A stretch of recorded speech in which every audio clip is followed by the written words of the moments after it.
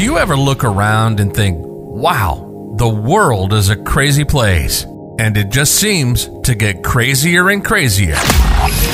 Ease your mind and take a break. This is Fuel for the Soul with John Giftah. We're a hub for inspirational Christian sermons, practical keys for Christian living, and Christian discussions and interviews. You'll be inspired to live the life that you were created for. Your host is a top-ranking podcaster, best-selling author, world record holder, aerospace engineer, life coach, evangelist, and founder of John Giftah International. Welcome to Fuel for the Soul with John Giftah.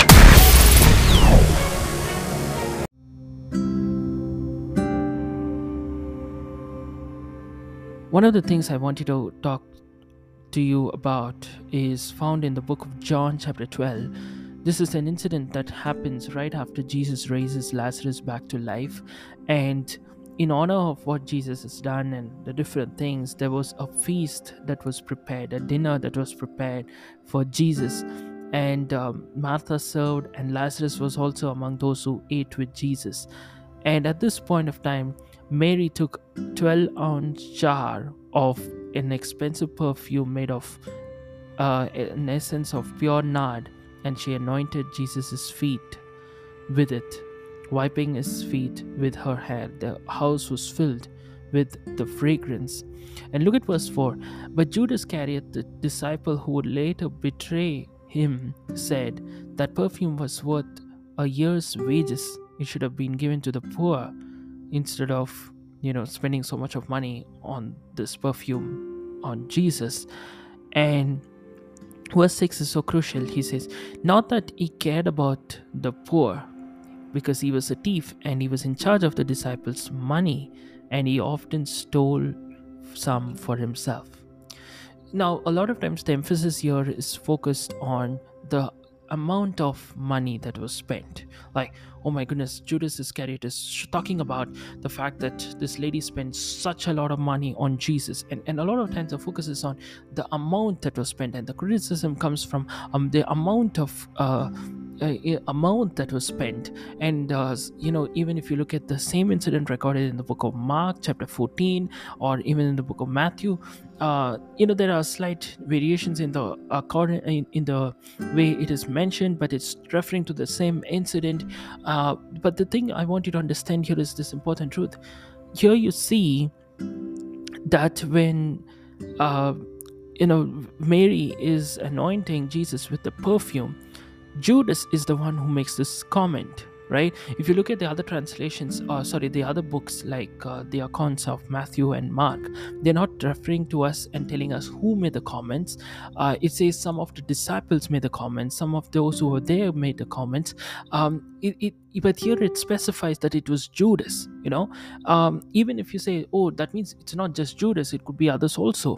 Maybe it's like a typical case scenario, right? If one person raises their hand, there are a few people, without even thinking, they would just say, yeah, this guy makes sense, I agree with what you say, blah blah blah blah blah, right? Even without thinking for themselves. So that is what would have possibly happened, because the other records, the other accounts, the other books are not mentioning about who said this, who started this statement, but the book of John is specifically telling us it was Judas. And it also goes on to say that Judas never had a good intention. He was stealing the money, which, when I was just thinking about it, it just dawned on me that the problem was not about the amount that was spent at all. Like, just imagine if the same lady, instead of giving it in the form of buying the perfume and spending it on Jesus, if she had donated the same amount in the form of cash, Judas would have said, praise the Lord, let's go and get this donor stone for this big donation given by this lady. That's how he would have stated. Why? Because more money in the form of cash means he would get the opportunity to steal some more, right? So what you understand here is that the problem that they had, the criticism they had, was not targeted at the amount that was spent by the lady, but by the form in which she presented her offering. Are you getting what I'm saying? The problem was not the fact that she spent so much. if she had spent so much and given it as an offering in the form of cash, they would have been really happy. This complaint would have never been raised. But because she gave it in the form of perfume, none of these guys could get any benefit from it. Judas could not steal any money, it could not be distributed for other purposes. This was solely as a personal gift from Mary to Jesus. What I want you guys to understand here this evening or this day as you're listening to this is this important truth that the reason um, why some people target you is because you are having your own personal lingo with the Lord. You have your own personal experience with the Lord. This lady was having a personal encounter with Jesus. She didn't just stick to the protocol. She didn't just stick to the conventional method. She didn't just stick to the typical way of giving an offering. The traditional approach. She did something that was very unique and very personal to her from her heart. One of the things I want to share with you guys is when it comes to your relationship with God, have your own personal lingo to it. You don't have to stick to the conventional, typical, traditional approach that has been handed over to you. Sometimes we just hear people say, this is the only way to do. No. When it comes to your walk with the Lord, you don't have to do what everybody else is doing. It can be just between you and the Lord. How is your walk with God? Because you can do something for the sake of it and not mean it, and it's all a waste. On a typical case scenario, a lot of times when you ask people, what is praise and worship? They think it's just 3 fast songs and 2 slow songs make praise and worship. If you don't mean it, if you don't understand what it is, if it is not an expression from your heart, you're just singing songs. It's not praise and worship. And worship and praise need not be stuck to songs. For me as an individual, for me songs is not the way I can express myself. For me it's more to do with dance. I just love to move around and dance, and I'm not saying I'm like a proper dancer or something, but my way of expression towards the Lord is through dance rather than through songs. So like that, I'm asking you, have your own personal rhythm with the Lord, a personal way of expressing things to the Lord. This lady did not follow the typical method. She followed her own personal lingo before the Lord. And that's what I want to challenge each one of us. One more example, and I want to close in this segment, is that when it comes to Bible reading, right? A lot of times, typically we hear people say, you need to read the Bible in the morning, right? You need to read the Bible. So when I was much younger, what used to happen was this was not working out for me. Just take the Bible and read in the morning. I was half sleepy, I couldn't focus, I couldn't understand, and I would just read for the sake of reading and close the Bible, and it never made sense. It never made sense. I was keeping everyone else happy because I was doing a good job of reading the Bible in front of everyone, but I personally felt that this was not working out for me, right? And then when I was praying about it, God gave me a very unique, creative idea, right?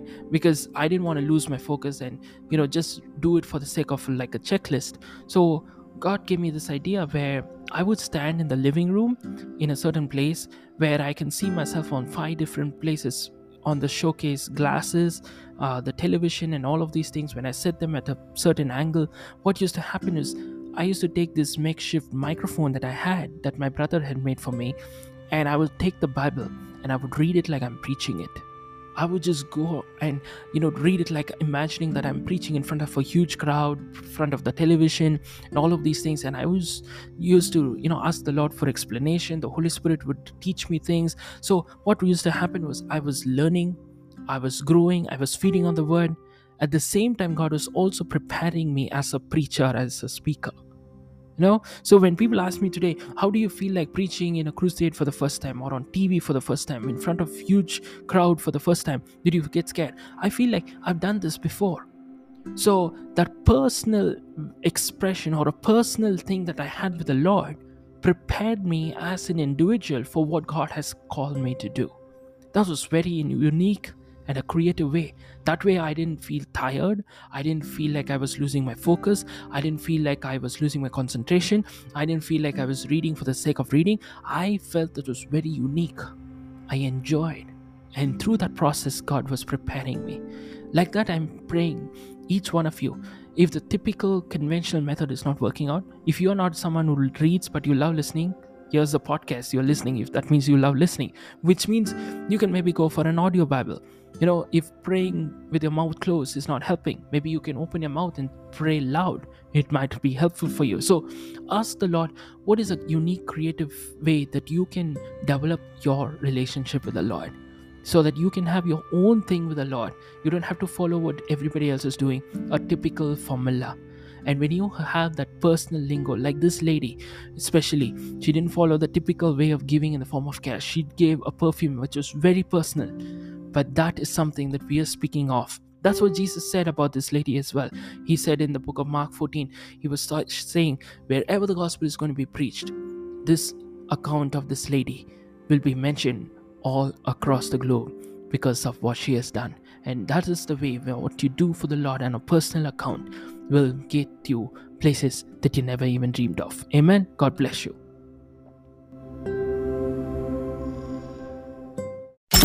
You've been listening to Fuel for the Soul with John Giftah. We hope you were blessed and inspired to live the life that God has for you. Make sure to subscribe to the John Giftah YouTube channel for regular uploads of sermons, skits, interviews, and more. Follow John Giftah on Instagram for regular inspirational posts. And don't forget to check out the best-selling books written by John Giftah, Who Am I?, which will help you understand your identity, and the latest #1 bestseller, Unveil Your Purpose, helping you discover your purpose and to start walking in it. Make sure to leave a rating and review, and be sure to share it with your friends and loved ones. If you'd like to donate, you can find the PayPal link in the description. And if you'd like to invite John Giftah to speak at your event or to get more details, go to the website at www.johngiftah.com. See you on the next episode of The Fuel for the Soul with John Giftah.